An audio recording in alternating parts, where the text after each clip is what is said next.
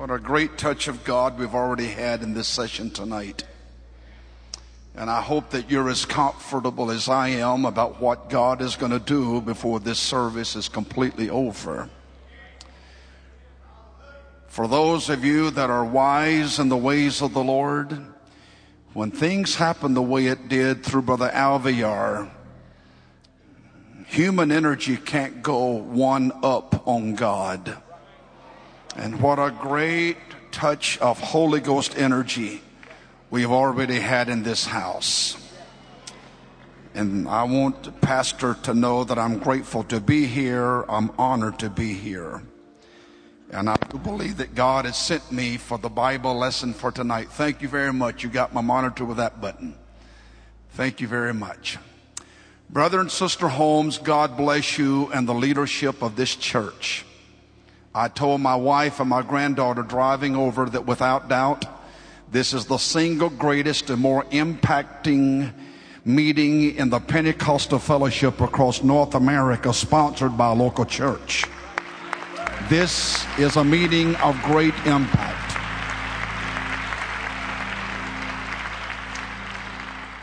If you have your Bibles, please open with me to the book of 1 Kings. And I'm going to refer to just a few verses in the 6th chapter. Then I'll read most of my text in the 11th chapter. 1 Kings chapter 6. When I drove up on the parking lot tonight and I spoke to the parking attendant, I told him that if he was brave enough, I'd be happy to swap jobs with him tonight. He wouldn't take my offer.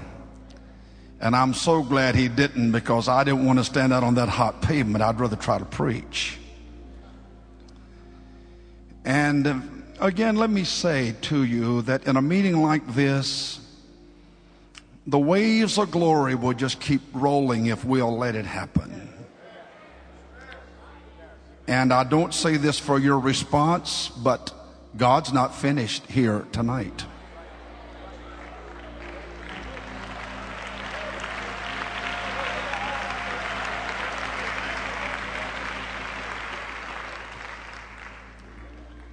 I asked Brother Nathan Holmes if this was on Holy Ghost Radio tonight, and he affirmed that it is.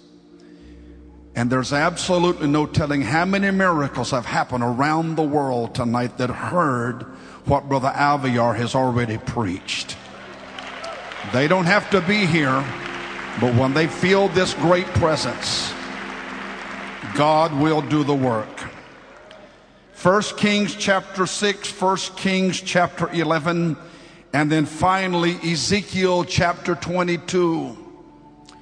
1 Kings chapter 6, 1 Kings chapter 11, Ezekiel chapter 22. Just for the point of reference in 1 Kings chapter 6, this is indeed some of the information that the Bible gives us concerning the building of what we call the Solomon temple. Of course, it was God's temple. I want to pull just 3 verses out of 1 Kings chapter 6. And those 3 are verses 22, 28, and 30, beginning in verse 22. And the whole house he overlaid with gold until he had finished all the house. And also the altar that was by the oracle he overlaid with gold. Verse 28. And he overlaid the cherubims with gold. And verse 30. And the floor of the house he overlaid with gold within and without. And then just 5 chapters later, 174 verses later, chapter 11 of 1 Kings.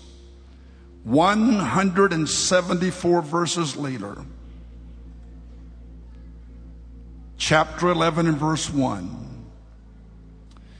But King Solomon loved many strange women, together with the daughter of Pharaoh, women of the Moabites, Ammonites, Edomites, Zidonians, and Hittites, of the nations concerning which the Lord said unto the children of Israel, Ye shall not go into them, neither shall they come in unto you. For surely they will turn away your heart after their gods. Solomon clave unto these in love.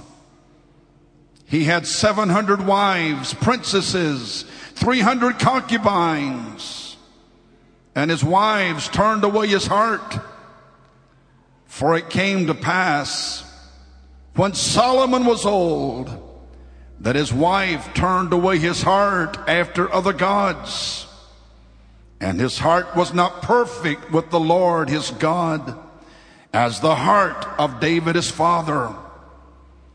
For Solomon went after Ashtoreth, the goddess of the Sidonians, and after Milcom, the abomination of the Ammonites. And Solomon did evil in the sight of the Lord, and went not fully after the Lord, as did David his father. Then Solomon built an high place for Chemos, the abomination of Moab, in the hill that is before Jerusalem, and for Moloch, the abomination of the children of Ammon. And likewise did he for all his strange wives, not just these that we read about, but for all of them, which burnt incense and sacrificed unto their gods. I know you're standing and you've stood most of the evening tonight, but let me visit with you for a moment before I read in the book of Ezekiel. Solomon's temple, 7 years in construction. They closed the country church down out at Shiloh, and they moved all the religious and spiritual activities to Jerusalem. What a magnificent building.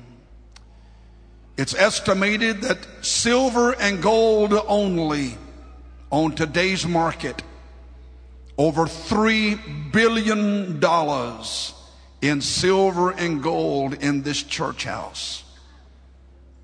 Less than 3 years after a 14-day festival of dedication of this great house, where tens of thousands of bulls were offered and over 100,000 sheep were offered.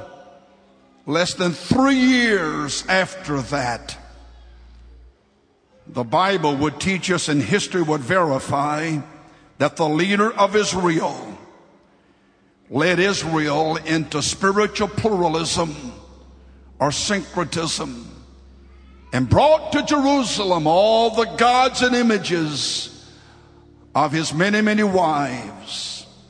And it brought Israel to a state of total and complete apostasy. I want to be sure that at my time of life, and I'm now an older man, that I would not be advantageous of the pulpit and say something that would be embarrassing or even make a man of God angry. But gentlemen, it was leadership that brought this problem to Israel. He brought the false gods to Jerusalem. Such a splendid building, such a glorious building was the temple. And 3 years after a 14-day festival of dedication, idols and images of all kinds and sorts could be found inside its grounds and outside of its walls. And Israel had fallen to an all-time low. Ezekiel 22, reading 2 verses, 25 and 26. Ezekiel 22, verses 25 and 26. There is a conspiracy of her prophets in the midst thereof, like a roaring lion ravening the prey. They have devoured souls. They've taken the treasure and precious things. They have made her many widows in the midst thereof. Her priests have violated my law and have profaned mine holy things. They have put no difference between the holy and the profane. Neither have they showed difference between the clean and the unclean, and have hid their eyes from my Sabbath, and I am profaned among them. If you want to keep what Brother Alviar has preached tonight in the apostolic movement, you better double your effort and keep the world out of the church.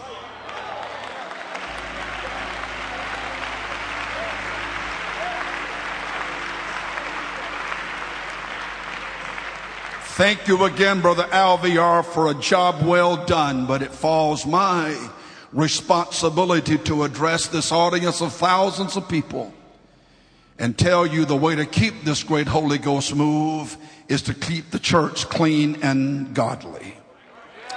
God love you. We'll see if you're ready for preaching in just a few minutes. You may be seated. This sermon is not for everyone tonight. Probably it's only for a small segment of this great audience. This sermon is only for those that are still fighting the devil. I'm sure that's a minority. This sermon is only for those that are still dealing with sinful temptation. And I'm sure that's a small minority. And this is only for the small percentage of people that understand that you haven't heard the Lord say, well done, just yet. And you're still dealing with the sin issue. But for the small group that is here with me tonight that recognizes that you haven't won every battle yet, take courage. We're going to win this thing. This is no time to give up and to quit. This is no time to get shaky on the doctrine. This is no time to fall for the sly, deceiving lie from sin that if we will apostatize our holiness standards, our churches will grow. I suggest to you tonight that God will still move where people love Him and live for Him and love this doctrine and love this message and love to worship God. All right, now if you want to worship, let's do it first class.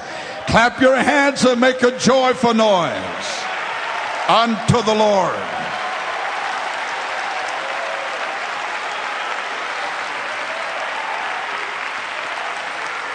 I've been in Pentecost for all practical purposes all of my life. And I can remember as just a little fellow sitting on the Pentecostal pew by my newly converted mother and daddy. I can remember the Pentecostal preachers of that age and that era. When they preached against sin, they called sin out by name. And you didn't have to figure it out or to fill in the blanks on the things that they were preaching against. But in those days, great revivals were held across the apostolic movement. There were miracles in the churches in those days, somewhat like we're not seeing in this generation of the apostolic movement. And I'm not here to dissect, and I'm not here to determine why we can't have some of the things that we once saw. But it may very well be that we become much more tolerant of sin and much more tolerant of the things that are not of God. I still believe that if you'll clean your heart out, Christ will come in. I still believe if we have a clean church, there's not enough demons in hell that can block the move of God. When I was young, sin was called out by name. But when I was less young, sin was generally preached against. When I became older, sin was occasionally mentioned across the pulpit. And then in years to come, preachers would advise their congregations that it would be best not to lead a sinful life. But anymore, we are almost afraid that if we nail sin and if we name sin, we're going to affect and offend some of our good church members. We're going to affect and offend the possibility of new converts. But let me remind you that the very reason that Jesus came was to seek and to save that which was lost. For thou shalt call his name Jesus, for he shall save his people from their sins. So if we preach against sin in general, no one is affected and no one is offended. And at most Pentecostal churches, we can shout when we preach about alcoholism and against drug addiction. We can shout when we preach against adultery and fornication and pornography and sexual perversion. We can shout when we preach against robbing God of our tithe and our offering. We can shout and rejoice when we preach to those people that habitually miss going to church. Oh yeah, we can really shout and rejoice when we hear the old-fashioned preacher preach against adornment and the wearing of jewelry. And we can shout and we can rejoice when we hear the preacher preach about trimming the hair and cutting the hair and form-fitting clothes and ungodly clothes. That's well and good that we shout about it. But what about cleaning up our attitude? What about cleaning up our conversation?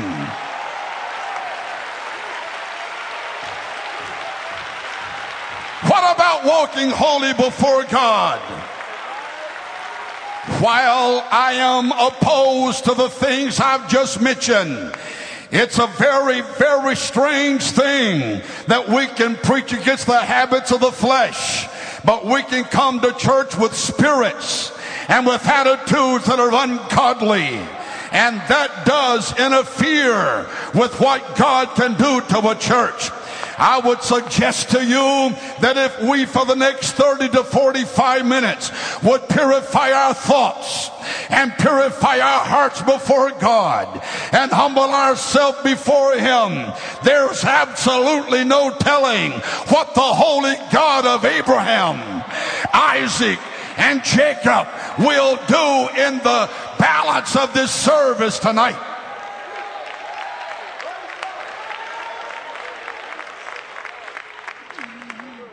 This is no time to stop preaching against the things that are sinful. And this is no time to stop preaching the absolute revelation of the mighty God in Christ Jesus. I want to remind you tonight that you're not in a Buddhist temple. You're not in a Hindu temple. You're not in a temple to Shintoism. And you're not in a Muslim mosque. But you're in a Jesus name, apostolic, Holy Ghost filled, heaven charged.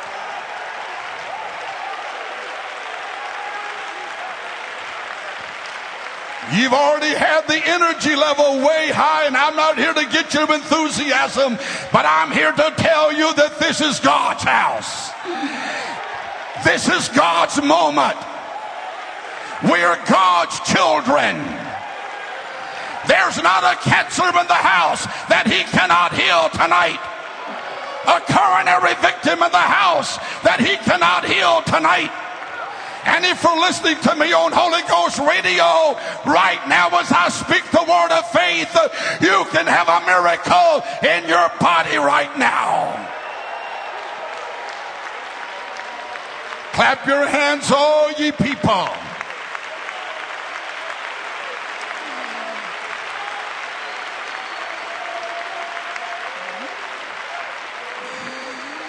I feel like I need to get something settled early on tonight. Some of you were sitting back observing me and saying, I think all he's trying to do was to get us worked up. You've got that right, buddy. I'm sick and tired of dead Pentecost. I'm sick and tired of formal Pentecost. I'm ready for us to let God do in the church.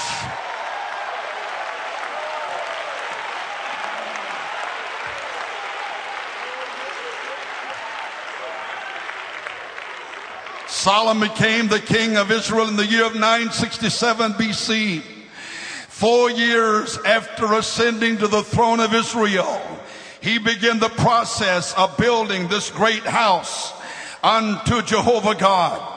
This building was some 7 years in construction, and it was finalized in the year of 957 BC. The workforce for the building of this temple was 183,000.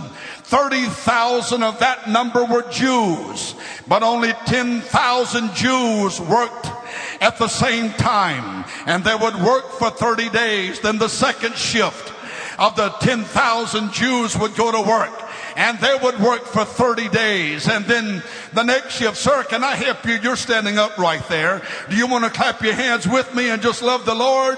Well, you and I will have church if nobody else will, all right?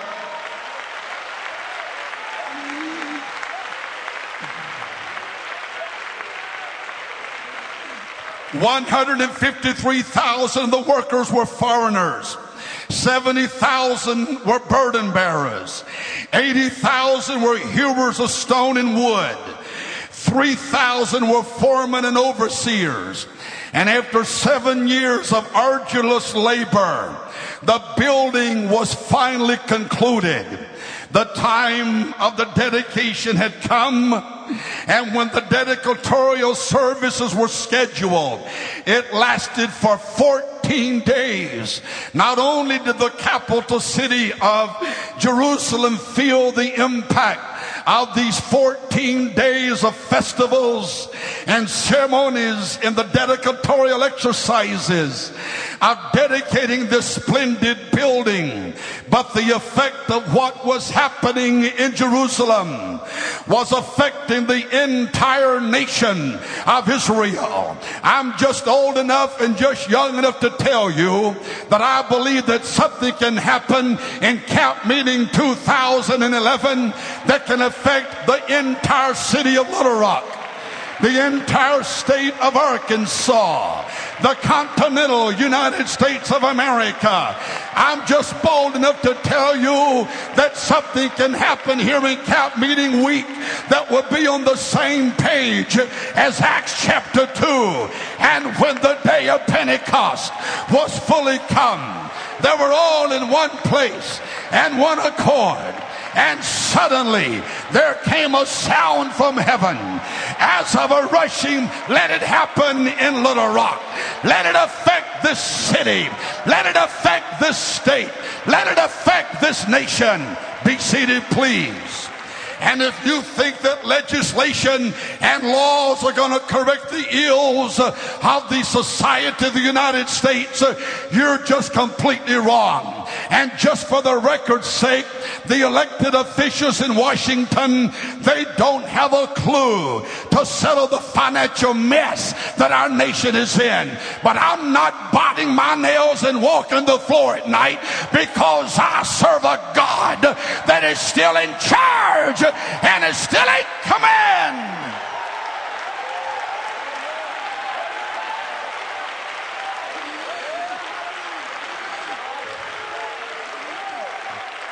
For 14 days, the city of Jerusalem was filled with orchestras and choirs.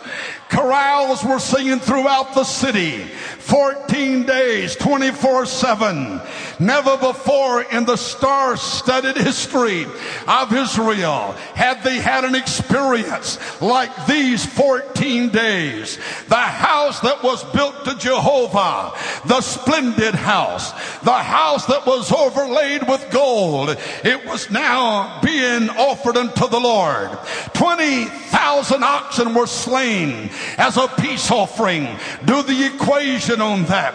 That's 140,000 gallons of bull's blood. 120,000 sheep was offered in this great day of celebration. Do the math. That's over 200,000 gallons of sheep blood that was offered. Bands and orchestras were powering the worship to God. Singers were singing. Choirs were singing. Never before in its history had Israel seen anything like this. I really feel to say this right now. I want to applaud you for what you've had in your time past. I want to compliment on your past Holy Ghost experiences. But I'm serving the devil fair warning tonight. He ain't seen nothing yet like what God is going to do in the church in these last days.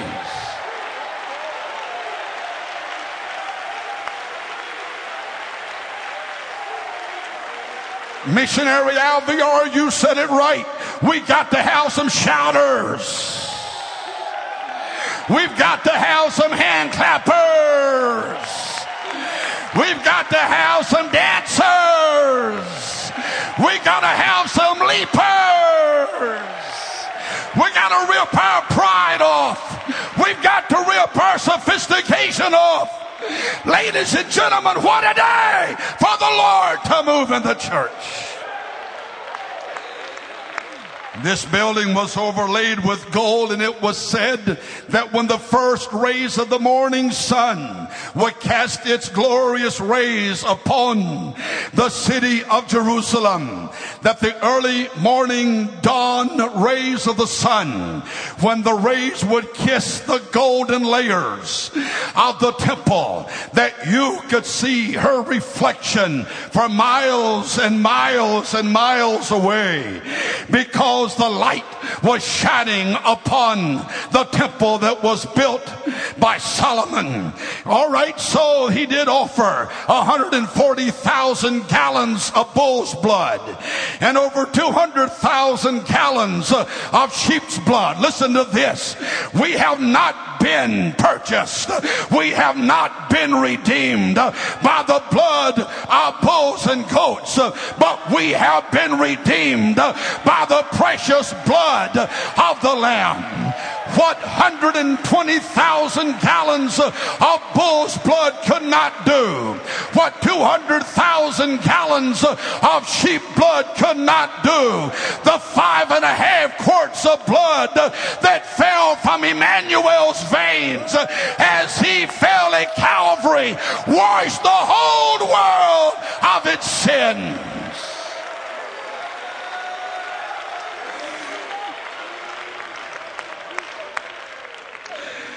What a great 14 days it was. As for 14 days, the blood ran freely. And the Bible mentions that the altar was not large enough to hold the great number of sacrifices that was offered in the dedicatorial exercises. The very word temple by definition means palace.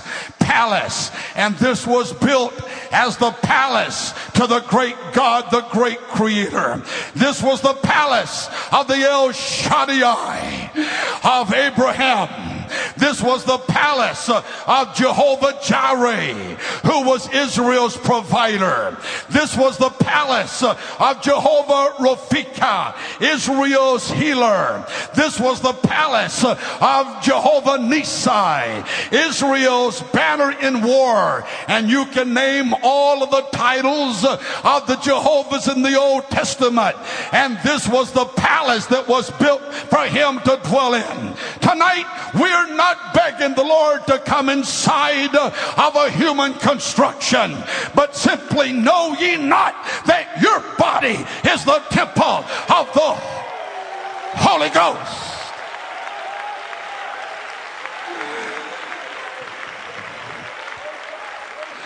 Three years after the dedication of this temple, religious pluralism had set into Israel.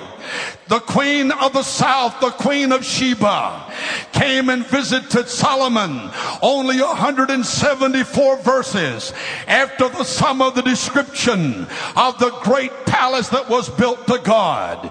He was overwhelmed by her flattery and by her comments, and slowly but surely, 5 chapters later, 174 Bible verses later, we can read that Solomon began to digress and to slip surely into the hands of apostasy. First, it was just excusing just the hint of a false god. Secondly, it was just tolerant with something that was not of Jehovah. Third, it was, well, what's wrong with it?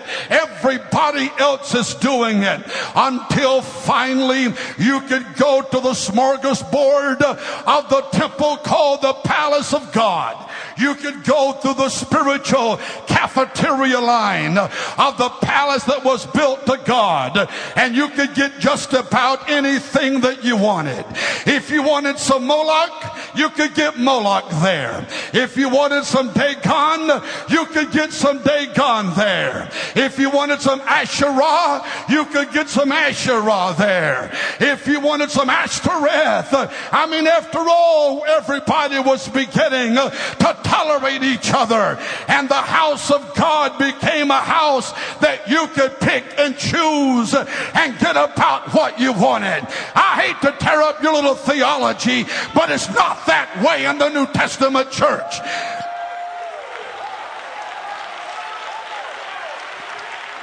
It's not that way in the New Testament church. In the New Testament church, He is Lord of all. He is still the Alpha, and He is still the Omega. He is still the first, and He is still the last. And when you come to a sanctuary such as we're in tonight, this is not a place for Moloch, Chemos, Dagon, Buddha, Hinduism, Trinitarianism, but this is the house built to Jesus.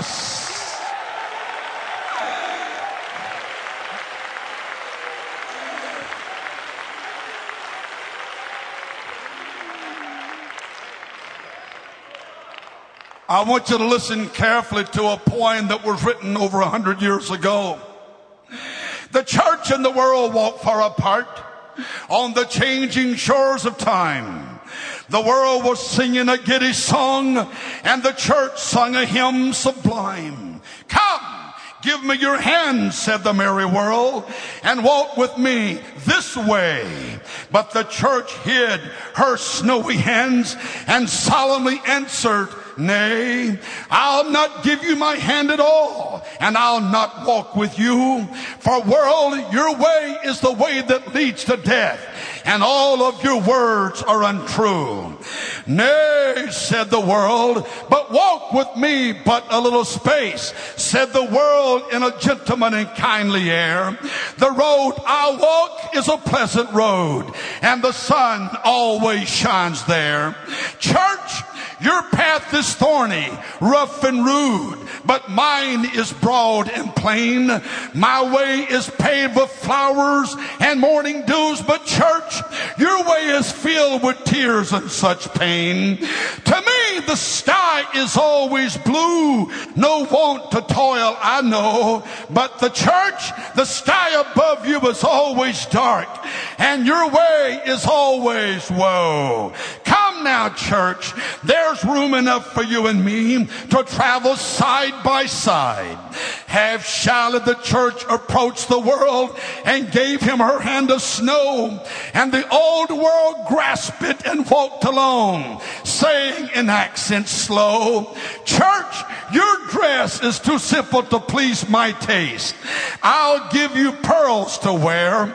I'll give you rich velvets and silks, and from your graceful form and with diamonds I'll deck your hair. The church looked down at her plain white robes and then looked at the dazzling world. The church blushed as she saw his handsome lip with a smile contemptuously curled. "I'll change my dress for a costlier one," said the church with a smile of grace.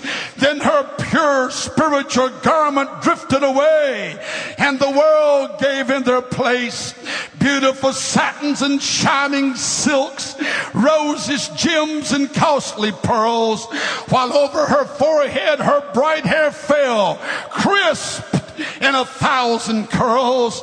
Church, your house is too simple. I want you to build one like mine, said the world, with walls of marbles and towers of gold and furniture ever so fine. So the world built a costly and a beautiful house, more splendid to behold.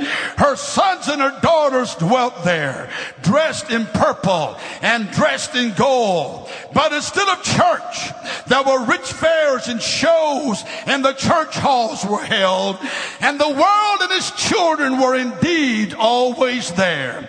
Laughter and music and feast were heard in the place that was meant for prayer. There were cushioned seats for the rich and the gay to sit in their pomp and their pride, but the poor and the clad in shabby array sat meekly outside. Church, you give too much to the poor, said the world, far more than you ought to do. If they are in need of shelter and food, church, why let their need trouble you? Go, take your money, buy rich robes, buy horses and carriages fine, buy pearls, buy jewels and dainty food, buy the rarest and costliest wine. My children, they dote on all these things, and if you their love will win, you must do as my children do and walk in the ways they're walking in. So the poor were turned from the doors of the church, and the church heard not the orphans cry, but she drew her beautiful robes aside, and the widows and the orphans went weeping by. Then the sons of the world and the sons of the church walked closely hand in heart, and only the Master who knoweth all things could tell the two apart. The church sat down in her ease and said, I am rich in goods increased. I have need of nothing or aught to do but to laugh, to dance, and to feast. The sly world heard and laughed in his sleeve and mockingly set aside, the church is fallen, the beautiful church. Her shame is her boast and her pride. The angels drew near the mercy seat and whispered the church's name. Then the loud anthems of rapture were hushed, and the church was covered with shame. And a voice at last was heard by the church from him that sat on the judgment throne. I know thy works, how thou hast said, I am rich, but thou hast not known that thou art naked, poor, and blind, and wretched before my face. Therefore from my presence cast I thee out, and blot thy name from the heavenly place. Now, for the next 15 minutes, I'm going to preach probably the most unpopular sermon in the Pentecostal community in North America. Beginning like this: you cannot look like the world and have the blessings of God. You cannot talk like the world and have the blessings of God. You cannot live like the world and have the blessings of God. Love not the world, neither the things that are in the world. For if any man love the world, the love of the Father is not in him. He has called us out of darkness.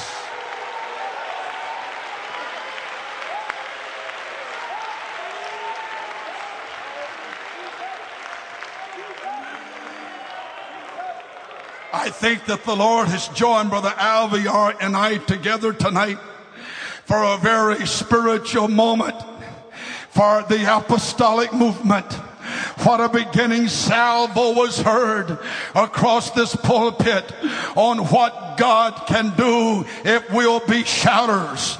But I want to advise all of you that are giving up the fight and you're surrendering the doctrines and the cornerstone message of this church. I want to advise you that the church that Jesus built is still an apostolic church. It is still a beautiful church. It is still a Christ-like church. It is still a dynamic church. It is still an energized church. It is still a faithful church. It is still a glorious church. It is still a helping church. It is still a heavenly church. It is still a holy church. It is still a joyful church. It is still a justified church. It is still alive and a living church. It is still a lovely church.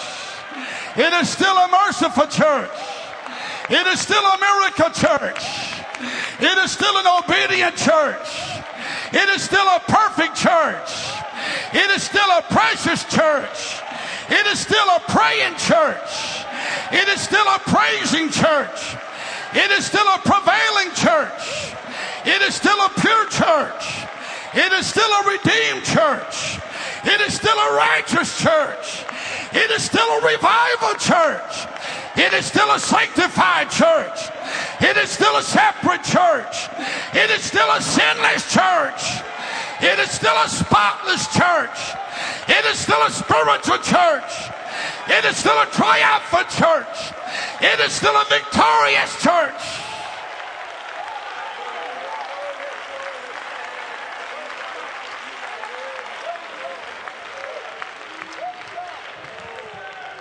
I don't want you to think that I'm preaching to the Pentecostal choir tonight. But ever since I've known Brother Holmes and I've been his guest in this pulpit, I have felt nothing but perfect liberty when it comes time to preach. But I really feel that a vast number in this audience tonight, you're beginning to think that if we'll be a little more like denominational churches, we'll stand a better chance of winning them. You don't live like a sinner and win a sinner to Jesus. Be seated, please. Be seated, please. If we'll sing more rock and roll and contemporary music in our churches, we'll get more coming to our churches. Now, I'm not taking a pot shot at new songs, but some of this rock sound that you can find in some apostolic churches, there's no way it can be of God. It's okay. You let me work by myself for 20 minutes and I feel the Holy Ghost with me right now. And I'm going to preach what God has brought me. Do you honestly think that by putting jewelry and adornment on the church is going to make the church more beautiful? Do you really believe that form-fitting and revealing clothes will make the church more beautiful? Do you really?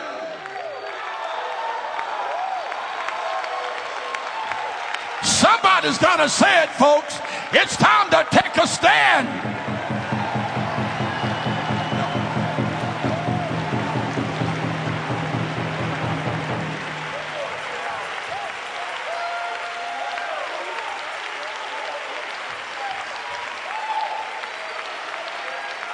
Pray for me. Pray for me.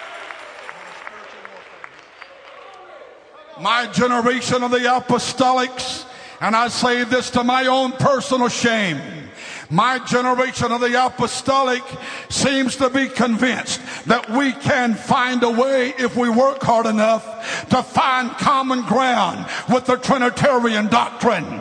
I beg your pardon. There's only one God. And He is, please be seated. Please be seated. Please be seated. And that one God is not defined as God the Father, God the Son, God the Holy Ghost, as three separate distinct persons. But I would come to you in the Word of God and tell you that there is but one God, the Father in creation, the Son in redemption, and the Holy Ghost in salvation.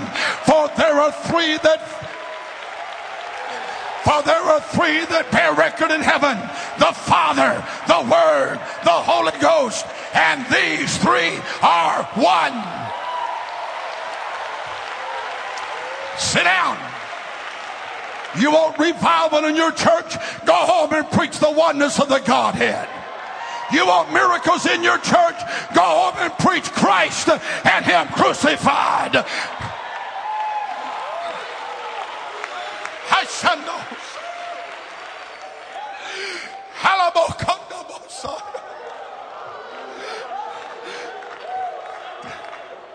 Come up here and stand by me, Brother Jackson. I feel strength in you, son.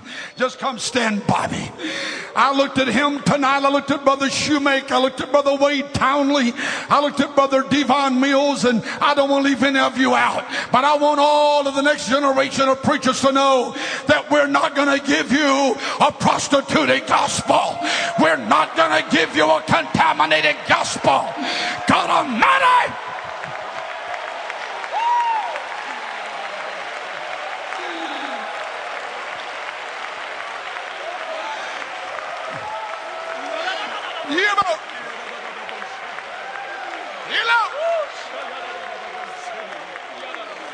Jesus spoke about his believers as a city that is set on a hill and it cannot be hid. Jesus Christ spoke of his church as a candle that no man can cover it up. I haven't come with a bunch of feel-goodism to you tonight, but I need somebody to believe what I'm preaching. We're about to blow this thing wide open. Not Little Rock, but the end time. For it shall come to pass afterward, saith the Lord, I will pour out of my Spirit.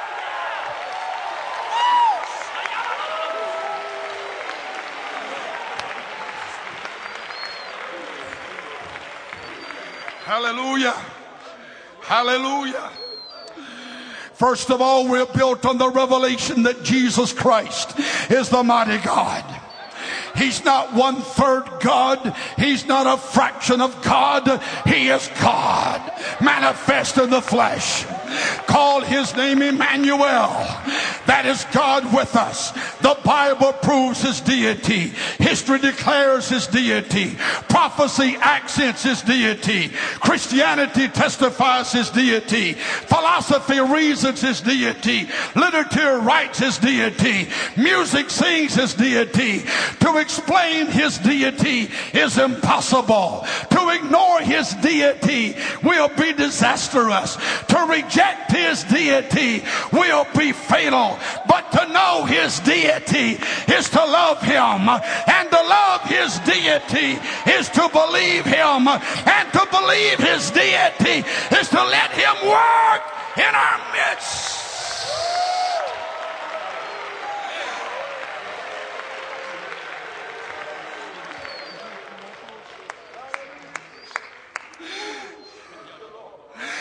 We're built on the revelation of the mighty God in Christ Jesus.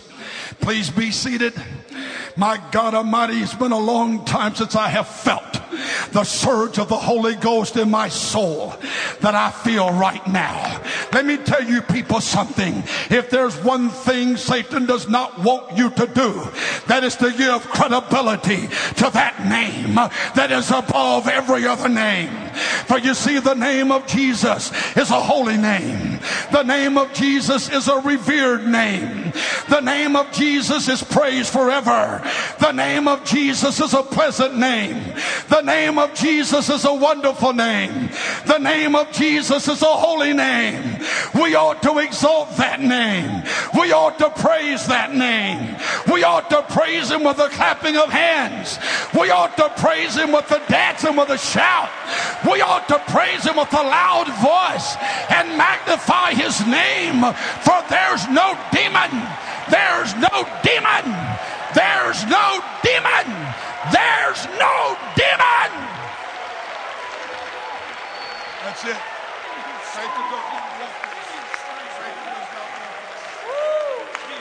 Hallelujah.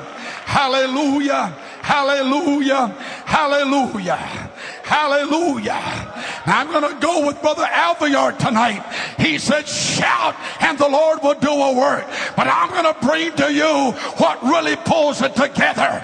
Neither is there salvation in any other, for there's none other name under heaven given among men whereby we can be saved. Shout to that name. Come.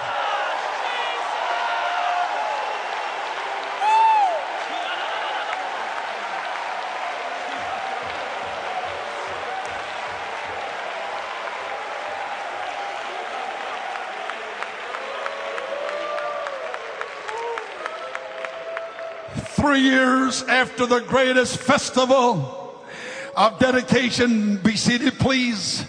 3 years after 14 days unparalleled in the history of Israel.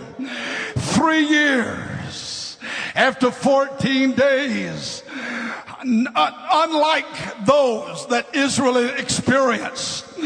Thousands of bulls, thousands of sheep, hundreds of thousands of gallons of blood that was spilled. Bands were blaring, singers were singing. All of Jerusalem was filled with the festival of dedicating the palace unto Jehovah, the temple, the palace to God. The entire nation was affected by this phenomenal, monumental moment. Never before had it happened. But 3 years after it was over, images and idols, false gods and false worship desecrated the same palace of God. You could come as you were. You could get what you owed. It was a smorgasbord. There was no standards. There was no dress limits. Come casual if you want to come casual, but put me on record, and this is not planned for me to say, but it comes to me right now. Preacher, if you are a preacher, dress like a preacher, talk like a preacher, walk like a preacher.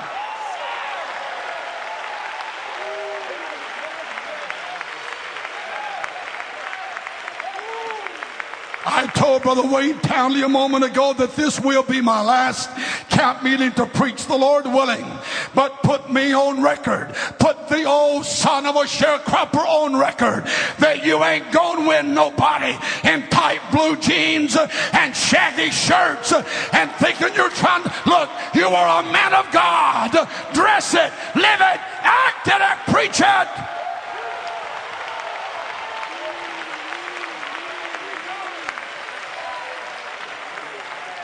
Boy, the church really enjoyed hearing the sharecropper preach that. Well, sit down, preachers, and I want the church people to hear me that this is the house of God. When you come into this house, enter into his gates with thanksgiving and into his courts with praise. Walk into this place shouting joyfully unto the Lord. Fill the house with a shout of worship.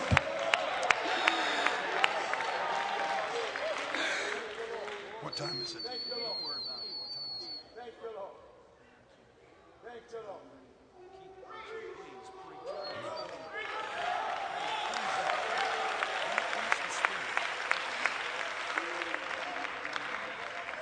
Mine hour is over.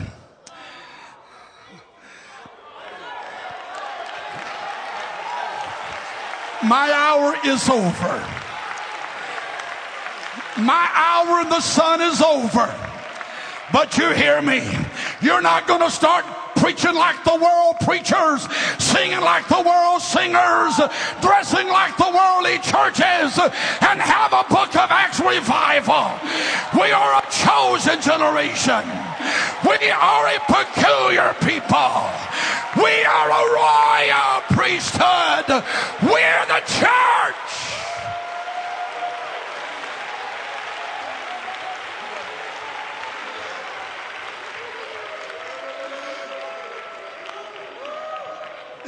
If I lose friends tonight in the ministry, it's only because of my supreme aggressiveness to try to help you.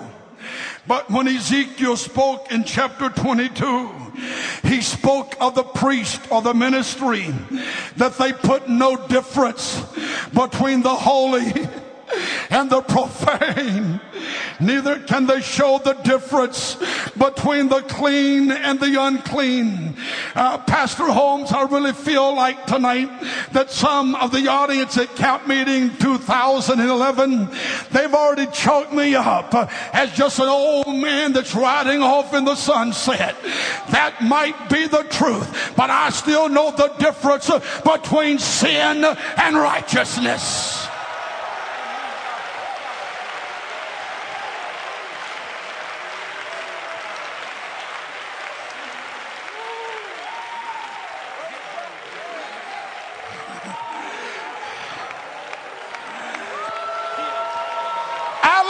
Pastor, I love you, evangelist, but you better hit that pulpit and preach against sin.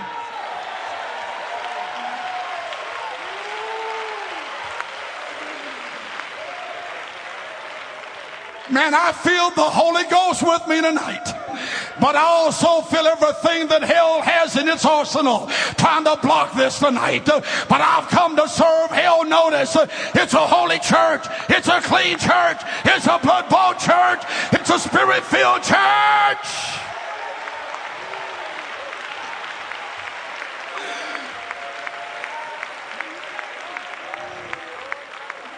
Be seated, please.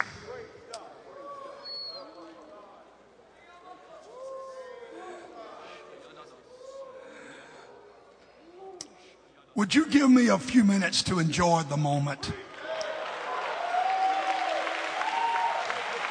Brother Kite, inasmuch that this is probably my last camp meeting, just let me enjoy the moment. It goes like this. He's deity in the heavens, and he's deity on the earth. He's deity in the atmosphere, and he's deity in the stratosphere. He was deity in the womb of Mary, and he was deity in the tomb of Joseph. He was deity in the manger, and he was deity on the cross. He was deity in Jerusalem, and he was deity in Judea. He was deity in Bethlehem, and he was deity in Bethany. He was deity in the wilderness of temptation, and he was deity on the Mount of Transfiguration. He is deity at the pool of Bethesda, and he's deity at the pool of Siloam. He is deity on the Mount of Olives, and his deity on Mount Calvary. He's deity at the Jordan River, and his deity at the Sea of Galilee. He's deity in their synagogues, and he was deity in their temple. He was deity at the tombs of Gadara, and deity at the graveyard of Bethany. Deity to wipe away every tear. Deity to blot out every sin. Deity to cleanse the leper, and deity to cleanse the sinner. Deity to feed the hungry, and deity to quench the thirst. Deity to stop a woman's bloody issue, and deity to stop the storm on Galilee. Deity to Nathaniel at the fig tree. Deity to Zacchaeus at the sycamore tree. Deity to the thief at Calvary's tree. If he's not deity, he's an imitator. If he's not deity, he's an impersonator. If he's not deity, he is an imposter. But ladies and gentlemen, he is none of the above. But he is in fact the great I am. And in him there is all power and all might and all authority and all salvation and all deliverance and all healing and all revival.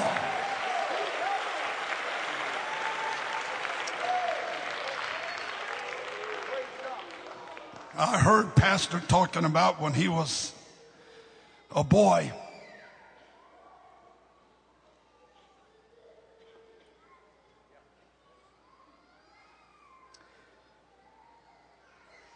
I just thought I heard another word from God, and I wanted to be sure it wasn't my hearing aid here.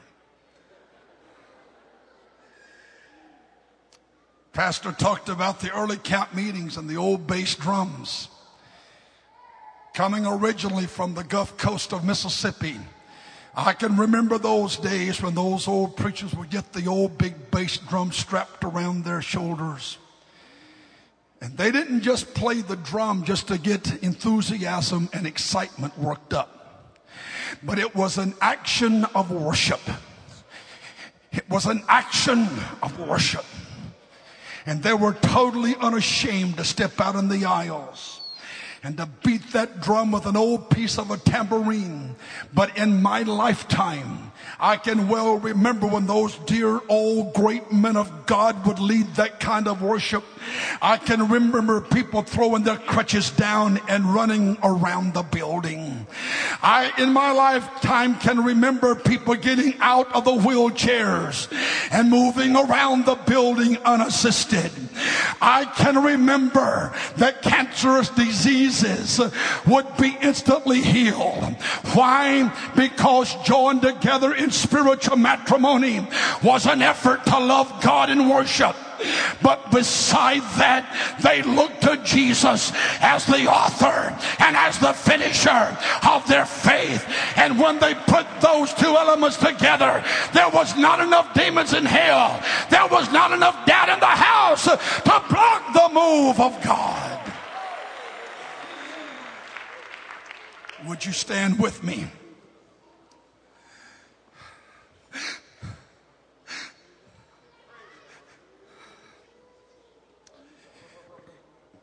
To the ministers that are here tonight, on this, the 6th day of August, the year of 2011, I feel that the apostolic movement has come to perhaps her final crossroads. Which way from here? What from here? Echoing and reverberating in my soul are the words of the commander-in-chief Joshua. Choose you this day who you're going to serve. Echoing and reverberating in my hearts are the great old prophet from Tish, Elijah, that said, how long shall you halt between two opinions? If ever the Lord has sent me to address an audience, whoever you are and wherever you're from, and you may be from some church across America, but you cannot hold on to worldliness and have a walk with God. It's absolutely impossible.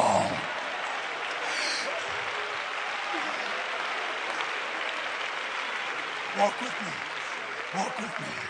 It's impossible to have both the hot, the cold, and have a move of God. You can't mix it together and become lukewarm. Ladies and gentlemen of Pentecost, the hour has come to make up our mind once and for all. If we're going to have revival, let's quit talking about it and let's have it. If we're going to have the miracles, let's quit talking about it and let's have it. If we're going to be victorious over Satan and sin, let's quit talking about it and let's have it.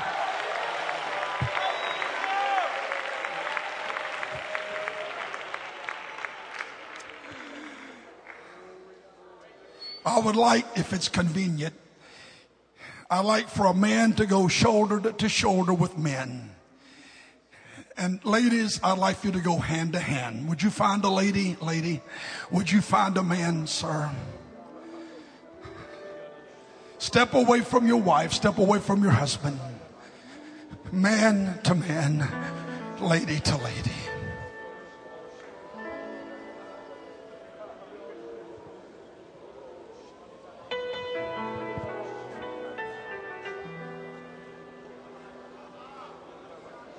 I want this little low prayer begin to swell. Come on.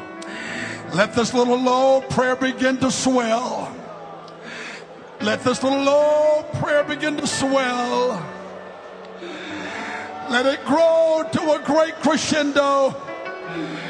Pray for the man that you're holding. Pray for the lady that you're holding. Put a price tag on every one of you. Satan has a compromise to cut you. Hear Brother Odom tonight. Don't cast your lot to the world. Stay with the church. Stay with the church. Compromising the doctrine is an error. Stay with the doctrine. Compromising the holiness is an error. Stay with sanctification.